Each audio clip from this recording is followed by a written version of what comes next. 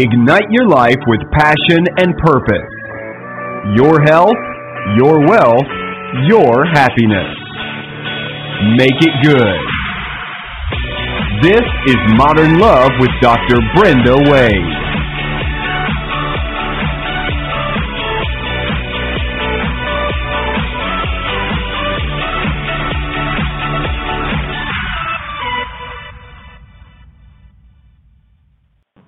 A big thank you to Rainbow Grocery, our favorite grocery store here in the San Francisco Bay Area, for being our sponsor, because a healthy body is a sexy body. Hello, everyone, and welcome to our radio podcast, Modern Love. I'm your Modern Love doctor, Dr. Brenda Wade, and so happy to be with you to talk about a very, very difficult, very misunderstood topic. So let me ask you a couple of questions and see if you can figure out what tonight's topic really is. Of course, you probably read the posting, so you know, but here we go. Do you ever wake up in the morning feeling really fatigued, like you just don't want to get out of bed, and that goes on for a period of time? Someone says good morning to you, and you go, what's good about it? Or you snap at them in some way, or you just don't even have the energy to snap. Or maybe you find yourself losing interest in your favorite foods, your favorite activities. You've got no libido, no amount of foreplay is going to turn you on. You're just lost interest. Or maybe you notice your short-term memory is getting really lousy. You're starting to think, my God, could I have Alzheimer's at age 30? These are some of the symptoms of depression.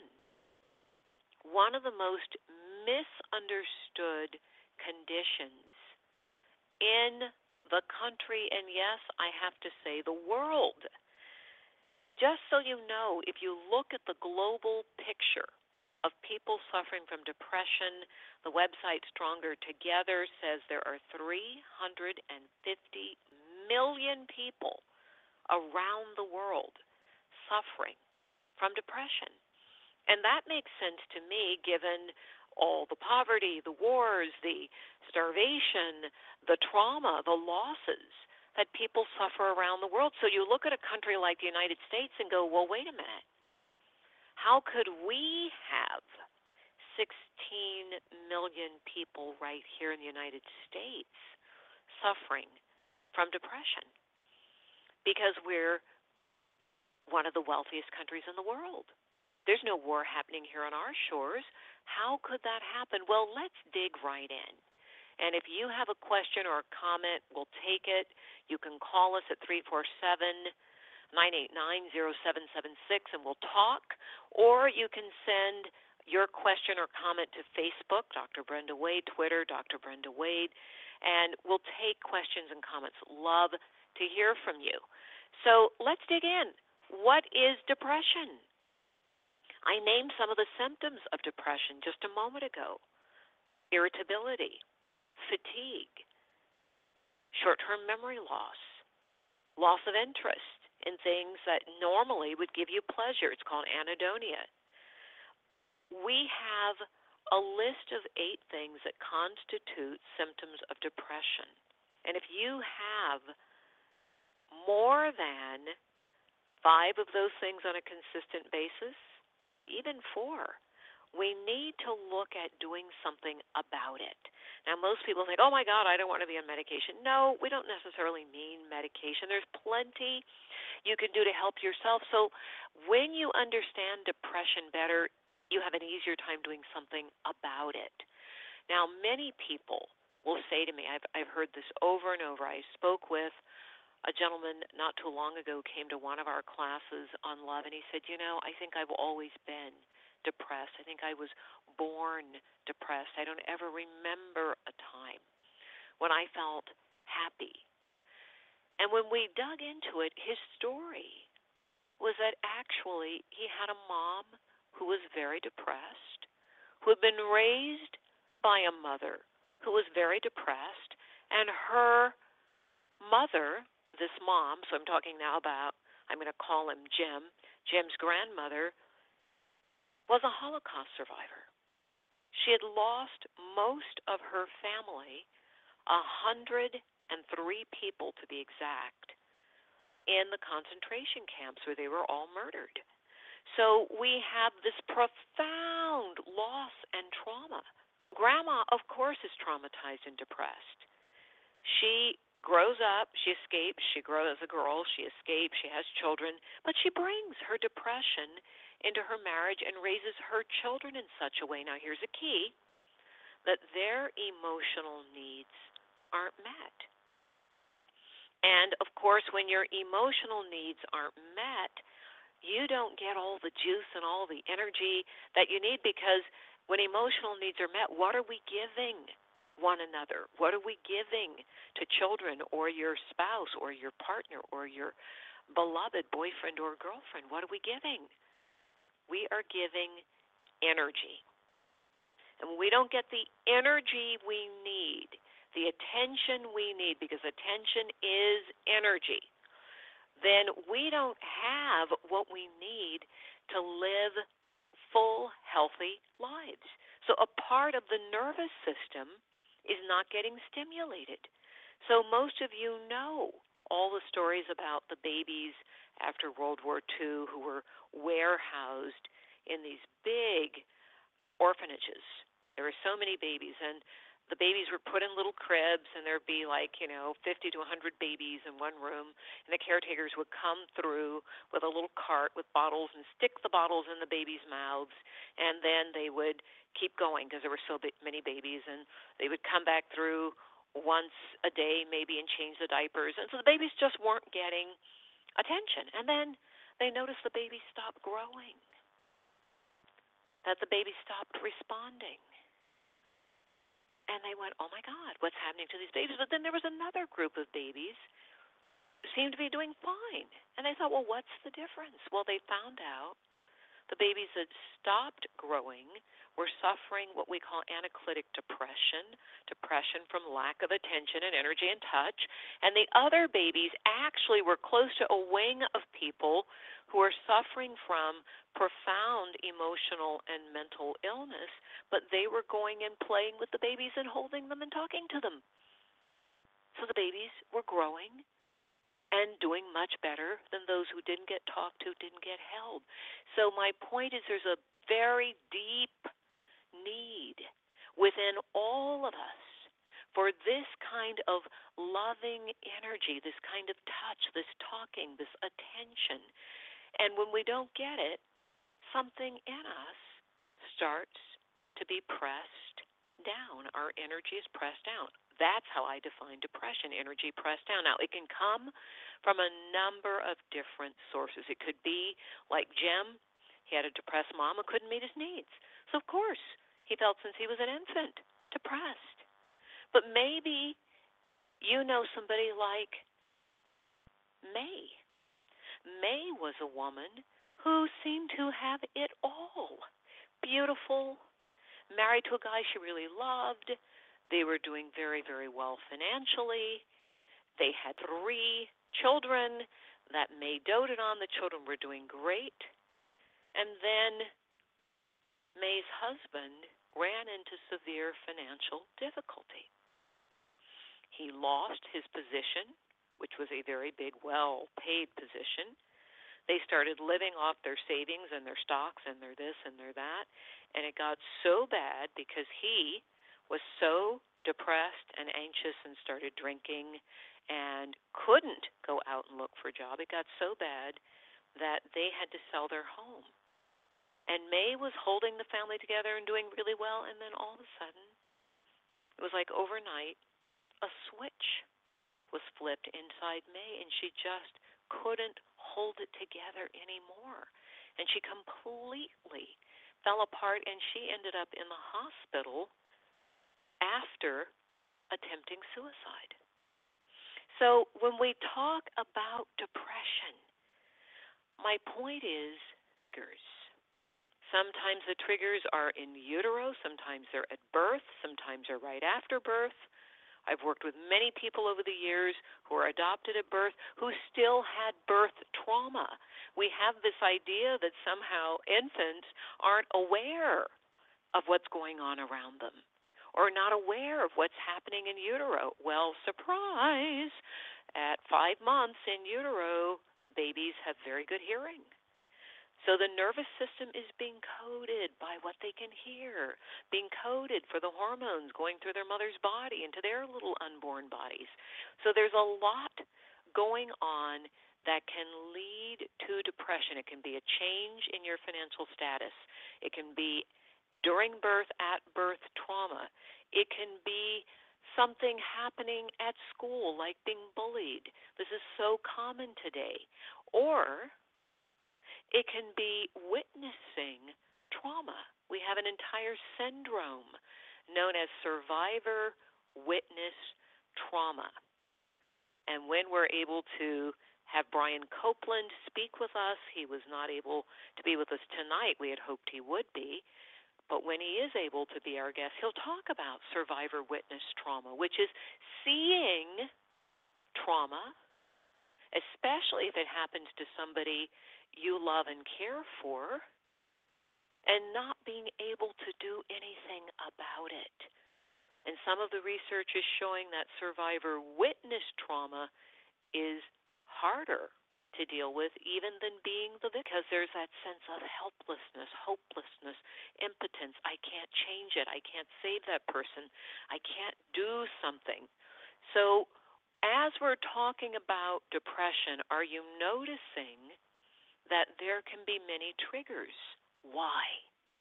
Because all of those triggers contribute to the one thing that can lead to depression, and that is a change in your brain. It can be physical, mental, emotional, or even spiritual trauma or incident. It can be financial. It can be a relationship that goes bad, that can lead to depression, because any of those things trigger a change in your brain. And once the brain begins to experience very high levels of stress hormones, cortisol, then the brain, which is designed to have a burst of cortisol, go out and solve the problem, kill the lion that might be threatening you, or run from the lion that might be threatening you, whatever it is, the brain is designed for those bursts of cortisol. But if the cortisol goes on for a length of time, or there's a very severe trauma where there's emotional pain paired with, we as human beings are delicate beings. We're not machines. We can't sustain those kinds of changes and losses. And so the brain stops producing the neurotransmitters that make us feel good. Serotonin, dopamine, these levels begin to go down. When they go down, there's a cascade. If you're a woman, as your serotonin goes down, so does your estrogen. As your estrogen goes down, so does your serotonin. I have a friend who had a poster up in her office, and the poster showed a cat, a black cat with its fur sticking out all over its head as if it had stuck its finger in an electric socket, and the cat's eyes were spitting, and there was blood dripping off the cat's fangs, and it had a smoking gun in its hand, and at the bottom it said, "I'm out of estrogen. Any questions?" I thought, oh my God, yes. When estrogen goes down, known fact, it can lead to premenstrual dysthymia, which is a form of depression. It can lead to, if it's somebody who's menopausal, as this lady was, then it leads to another form of depression. And depression isn't always, well, I'm going to lie down and, be tired and go to bed. Depression is often marked by hyper irritability, being very, very angry and very, very irritable. And that's especially true if you're a woman of color. So we have our first question. Thank you. This is coming in from Joe. And Joe, I don't know if you're a man or woman. It just says J-O.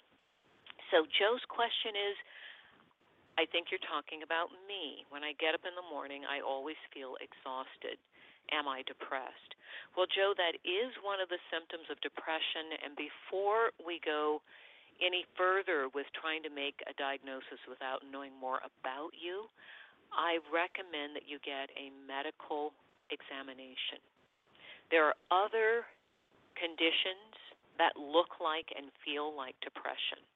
One of them is having hypothyroidism, and that is having too little thyroid hormone in your blood, and that can feel like and look like depression. So please get a full exam, and I am so thrilled to tell you, guess what, surprise, Brian Copeland was just able to join us. I'm going to welcome Brian to the show right now. Hello, Brian Copeland. Oh, hello. Thanks for having me. Oh, it's a pleasure. I'm so glad you were able to join us. You have a lot of people who are so excited to hear from you. Let me give you a proper intro, Brian, if I might. So Okay. I have had the absolute pleasure of seeing you perform Not a Genuine Black Man 3 times. And wow. Each time, oh yes, each time I was three times you get a toaster. I get a toaster. Oh, I love you get a toaster. You saw 3 times. Perfect. It's better than opening a bank account. So I was so moved each time because not only is the show funny because you are crazy talented, but you are so honest about sharing parts of your life that we're going to talk about a bit tonight. Because one of the things that I know you've taken on is educating people about depression. But Brian, beyond doing Not a Genuine Black Man, which is his wonderful book, which became the longest-running one-man show in the Bay Area, San Francisco Bay Area, Brian is also a multi-talented comedian, writer, television host, talk radio host, commentator. We've both been commentators for the Dr. Drew show and the Today show and all sorts of things. I love walking in a studio and finding you there, Brian. So you have it's always a pleasure. Oh, thank you.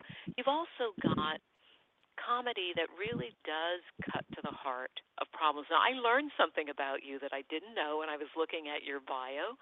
I never knew that you were the opening act for Ray Charles, Natalie Cole, Dionne Warwick, Donna Summer, Peabo Bryson, Steve Allen, Carvey and Aretha Franklin, just to name a few. That's amazing. I didn't know that about you. Oh, yeah, I did a lot of that kind of work. In fact, right before I did Genuine, I spent a year touring with Smokey Robinson. Oh, and I was supposed to go back on tour with Smokey, and then Genuine was supposed to be a 6-week run. And, as you said, it had become the longest-running one-man show in Bay Area theater history. I think it was supposed to be 6 weeks, and I'd be back on the road with Smokey. It was like they kept extending it, and people kept coming, so I never went back out with Smokey. Well, the word kept passing that this was something that was a must-see. It really was because, this was one of those lapping through tears experiences for me and just completely honest. And for me as a psychologist and especially a relationship expert, I couldn't help thinking how much of depression has to do with relationships. So I spent a few minutes just now at the top of the show really framing for depression is, the many different sources it can come from. But jump in, Brian. Tell us, now I know you were friends with Robin Williams, and that was a huge thing that, a comedian, an actor like yourself, one with a mega talent, took his life. And start anywhere you want. Tell us more about you. Tell us about Robin. What's on your mind tonight, Brian? Okay. Well, Copeland? actually, you talked about Genuine, and in Genuine, I touch on depression a little bit. There's a depressive episode that I'm not gonna give away for folks who haven't read the book in the show. That's in that story. Yeah, you have to get the book or go to the show, people. Okay, he's not giving it away for free. It's worth it. So one of the critics, Robert Herwood of the Chronicle, wrote that he wished I had gone more into depression. So I played with the idea about doing, I've been a depressive since I was a child, and sometimes suicidally so. And I played with the idea of doing a play about depression, but wasn't sure exactly how to do it, if it was something I wanted to come out with. Then a couple of years ago, some friends of mine had a nephew who was 15 years old, and he was suffering so much that he laid down in front of a moving train. Oh. And at that point, I thought, okay, I have to tell my story. And my story, one of my depressive episodes, I turned into a play called The Waiting Period. And what The Waiting Period is about is back in 2008, I had, up to that point, would have been the most severe bout of depression that I'd ever had my entire life. Over a course of like 6 months, my grandmother who raised me died suddenly, had a stroke out of the blue, and died suddenly. Then my wife decided she didn't want to be a wife and a mother anymore, and she took off on us.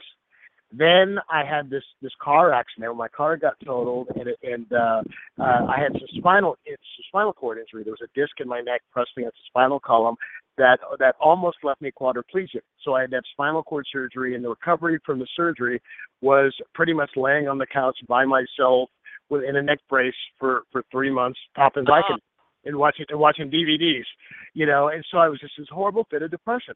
So I decided I was going to check out. So I bought a gun. And in the state of California, there is a 10-day waiting period before you can obtain a firearm. And during that 10 days, something happened that turned me around.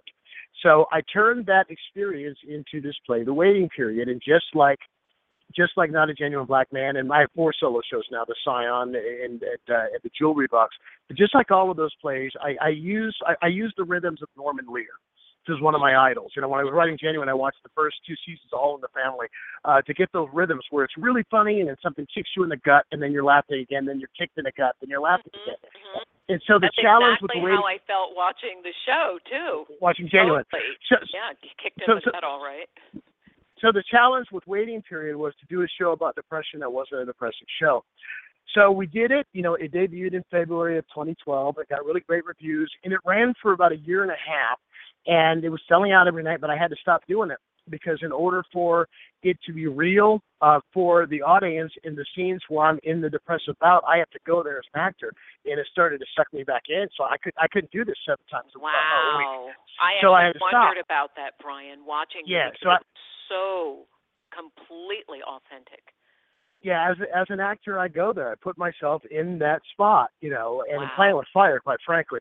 So but fast forward to last August. Well, between the time I quit doing it in 2013, I got all of these letters and things from people telling me how it had helped them. People who were suicidal came and saw the show. Because the message of the show is, look, if I can spill my guts to strangers for 75 minutes, you can tell somebody that you're having thoughts that are not in your best interest. And so many people have come and seen the show, and they told me they were there. They were right there, ready to do something. And then after seeing me talk about it, they went and they got help. There's one guy who was an Iraq War vet who was suffering PTSD and was suffering serious depression, saw the show, went and got help. The other people that it helps are people who have family members who are depressed and they don't understand why they can't just snap out of it because the sun's shining. And they end up getting an education, quite frankly, and some better understanding what their family member goes through. You illustrate so clearly. You just talked about this veteran seeing the show, and it helped him. You illustrated so clearly in the show the link between trauma and stress and depression. Yep. Because the whole point is depression doesn't come from nowhere. There is a trigger, and we understand the trigger, or we have somebody else say, you know what, I got through it, and which is exactly what you tell everyone. To give people a place to stand. So anybody who's suffering from depression listening to Brian right now, I want you to really hear, you're not bad. There's not something incurably wrong. You probably have a trigger that you need to address. Yep. Go for it, Brian. Well, my whole thing, too, is that, they're saying that what I'm dealing with this show has never been done before because it's so raw and it's so honest and it's really funny, but it's also really heavy and really thought-provoking. And the 2 things I'm trying to do are, 1, to get rid of the stigma. Depression is a disease, just like cancer, just like Lou Gehrig's disease, like heart disease. And the thing is that when you have any other disease, people don't blame you for having it. However, with something about depression, they don't understand it, and there's such a stigma, and it's the stigma that's killing people. It's the stigma that's keeping people, somebody will kill themselves, like Robin, and you'll go completely, well, where did that come from? I had no idea. And they've been suffering for years. Exactly. And the issue is that they can't talk about it. That's the first thing. The second thing I'm trying to educate people about is depression, especially people who are suffering from depression, it's not a character flaw. That's it. It's not a character flaw. No, it's not. It's chemical and it's neurological. Yep. There are changes in your brain, everybody, and they're real. And as Brian is saying, it doesn't mean you're bad. It means you need care. So last August, when Robin, I can't believe it's been a year already. When Robin passed away, I was talking to my publicist, Sandy Friedman, publicist of Rogers & Cowan down in Beverly Hills, and Sandy had been Rock Hudson's publicist back in the 80s. He was Rock Hudson's publicist when Rock Hudson came forward and disclosed that he was suffering from AIDS.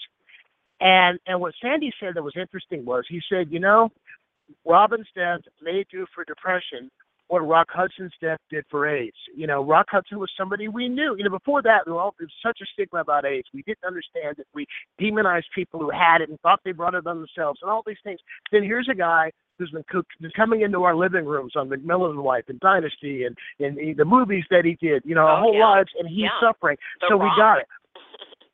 Yeah, and it's the same thing with Robin, who for 40 years has been coming into our homes, and it's like it's somebody we knew. So when Sandy said that he might do something, he might do for depression what Rock Hudson did for AIDS, I thought, you know what? Let me see if I can help start the conversation. That's so excellent. I brought the weight. And Brian, here's one of the things that's important that I would love to tag into, which is that you're an African American man. And one of the areas that we see more misunderstanding about depression is actually in the African American community, because the idea of telling somebody your business or admitting that you feel weak, and we actually have an epidemic in the African American community, of which I am also a proud member, of people taking their lives, because there's a myth that African Americans don't commit suicide, and I hate to say how high those numbers are for both men and women, and a lot of people are beginning to see. There's a professor over at UC Berkeley who wrote a book called Black Suicide, in which he's saying when we see homicides in the black community, those are really suicides. Yes, they are, because these young men do not expect to live past the age of 25, a lot of them. Yeah. And so they put themselves in situations where they can, in fact, die. So I brought the waiting period back to the March in San Francisco, just 1 day a week. I could do 1 day a week without it. Now, is it playing now, Brian? Because I want people to check it out. It's called The Waiting Period, and it's called The Waiting Marsh Period. Theater. Yes, at the Marsh Theater. I'm in Alameda right now. I'm doing the show in Alameda right now, but that show's all sold out for the rest of the run. But it'll be back at the Marsh in San Francisco on September the 20th, and it'll run there through October. And after I brought it back, again, the same thing. I'm hearing from people. I was helping them. So I took it to a couple of colleges, and I was amazed by the number of young people. I get calls afterwards from the people the organizers of the performance, telling me that they had students who they had no idea were depressed and suicidal who came to them after seeing got help. Now, let me just say, it is more common. I'm going to just have to toss out a couple facts so people underline what you're saying. It is more common for teenagers to struggle with depression. So if you have a teen or you know of a teen who looks like they're depressed, trust me, they probably are, and we need interventions. And at the end of the show, I'll give you a couple of things that you can definitely do to help teenagers or anyone suffering with depression. Well, I'm working on a very special project, and that is I want to present the waiting period for 1 year for free to the public at the Marsh in San Francisco every Sunday night. And the main reason being that there are so many young people who can't afford a theater ticket, which is $30 to $100. Robin Williams would have just been so proud of you for doing that, Brian. I hope what an amazing thing to do. I hope his death was not in vain. Exactly. So what I'm trying to do is we have a GoFundMe campaign, the Marsh Theater and myself, and we're trying to raise $150,000, which is the theater costs, in order to run the show for a year, and with special outreach to high school and to colleges, so that students and young people, it'll be open to anybody who wants to come, but especially students and young people who are struggling or who've had family members who are struggling but can't come. I had a guy, I got a most amazing letter about 2 weeks ago, email. Some guy got dragged to the show by his girlfriend who has depression issues, and he didn't think it was his kind of thing, but he came, and he recognized his brother in what it is that I was saying. So he goes home and he talks to family members and finds out that the brother has given away something special to him, giving away his prized possessions, and they confronted him, and he would plan to kill himself the next day. Oh, and they got him help. Wow. They got him help, and but he said he would not have recognized it had he not seen the waiting period. Very powerful stuff. Now, wait. Yes. Tell us how we can contribute to the campaign, Brian. Okay, well, it's a GoFundMe campaign. As I said, we're trying to raise $150,000. So GoFundMe.com, everybody. Yeah, go to GoFundMe, or you can go to my website. You can go to BRIANCOPELAND.com, and there's a link. And all the donations all contributions are 100% tax deductible because the Marsh is a nonprofit registered 501c3. Right now, as of today, we're just under $29,000. Oh, that's so. Yeah, I'm so touched. It's something like 270 people have contributed so far, anywhere from $1 to. We're going to blow this up. Everybody who's listening, blow this up for Brian on your social media. Let everybody know that this is like electing President Obama. $5, $10, it adds up. Let's get those. Yeah, it sure does. Because we will save lives with this. I know we will, Brian. Good for you. Yeah, we've had contributions everywhere from $1 to like a couple thousand. Lucy Arnaz gave us $2,000. Oh. And Lucy wrote the most amazing thing on the website that her best friend and business partner killed himself in 2005, and the week that she made the donation, her neighbor up the street had committed suicide. And she just said, "This has got to stop. It's got to stop, and we got to talk about it in order to make it stop." That's right. We do have to talk about it, and one of the things I want to talk about is what to do if you think someone you love is depressed. There's actually a little book called What to Do If Someone You Love is Depressed. You can grab that. I'm sure that's available in bookstores, and I'm encouraging people to walk into bookstores, or you can go to Amazon. But try that walking into bookstores thing. I hate to see bookstores disappear. So, Brian, so do I. Yeah. So what is the most important thing you would tell someone to do if it turns out someone they love is depressed? The most important thing that they can do if there's somebody who they love is depressed is to tell them, first of all, that you're dealing with it. And a lot of times they'll be in denial about it. They'll be in denial about the fact that they're going through depression. It's not an aberration. It's not something that doesn't happen all the time. Yeah, changes in mood, changes in weight, all these different changes could be depression. Always, if you can, get to a medical doctor if you're not sure, because sometimes, as I said earlier, it's a thyroid or it's some kind of medical, because a lot of medical symptoms and depression overlap. But if you think it's depression, don't hesitate to talk to a professional and get your loved ones to somebody's office quickly. And that's exactly what I was going to say is the next thing to do. And the other thing, like what this gentleman who wrote me the letter about his brother, who recognized his brother's symptoms in the waiting period, is you need to get, in some instances, you're going to need to have an intervention. Just like you would for an alcoholic or a drug addict. You get 5 or 6 or 7 or 8 loved ones to say, listen, you're not yourself. You used to enjoy running. Now you don't run anymore. You've been giving away things that you love. You're moping around too much. We think that you are depressed and you need to get some professional help. There's no shame in that. We're behind you. We love you. We support you. But this has to happen because we don't want to lose you.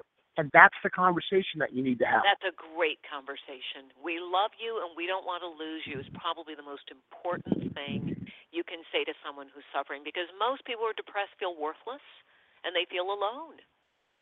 Yes, that's it. That's exactly it. And here's the other thing, and that is, I describe depression in the show as like having a little voice whispering in your ear that's trying to kill you. And that's really it.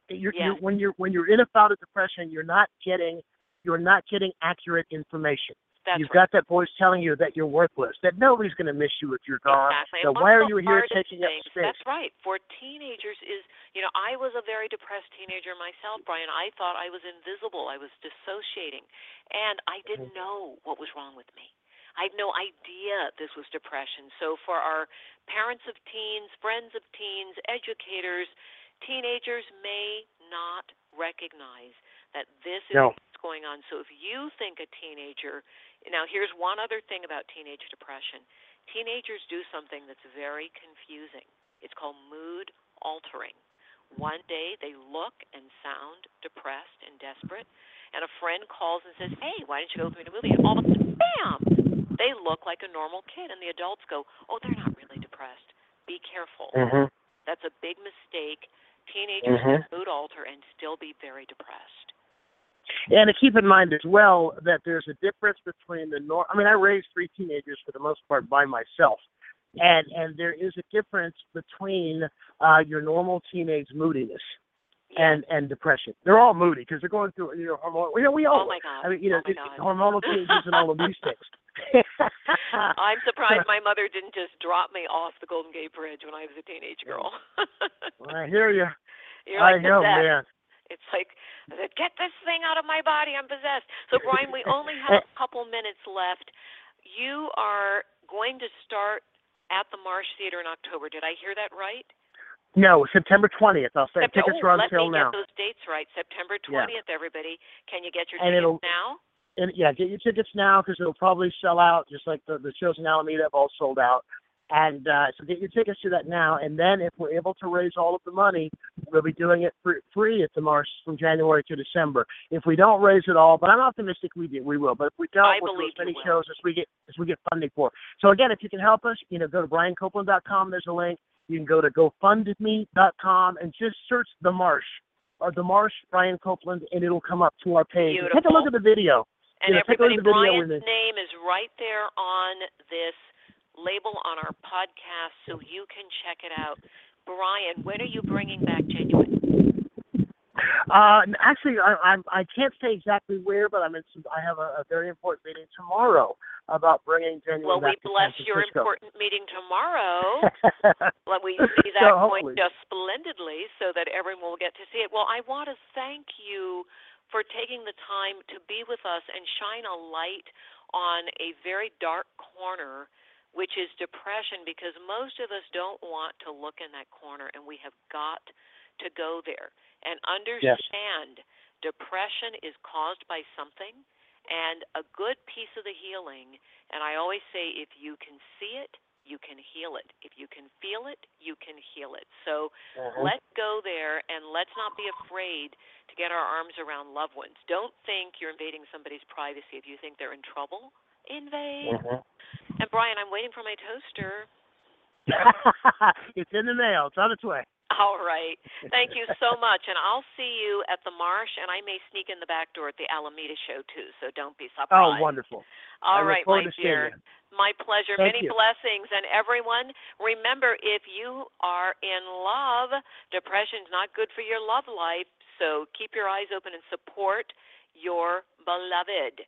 All right. So great to be with you again for another installment of Modern Love Radio. And coming up next week, we have Dondi Dahlin, who is our guest, who wrote The 5 Elements of Love. So you'll find out more about love. And remember, every single month I have a free live teleseminar. It's free. And we talk about various issues dealing with modern love, and we have a free one-day live seminar. Check out our website, drbrendawade.com. Blessings, everyone. Good night, and thank you, before I say good night, to our wonderful producer, LeGrand Green, and our associate producer, Cliff Dunning. Now I'll say blessings.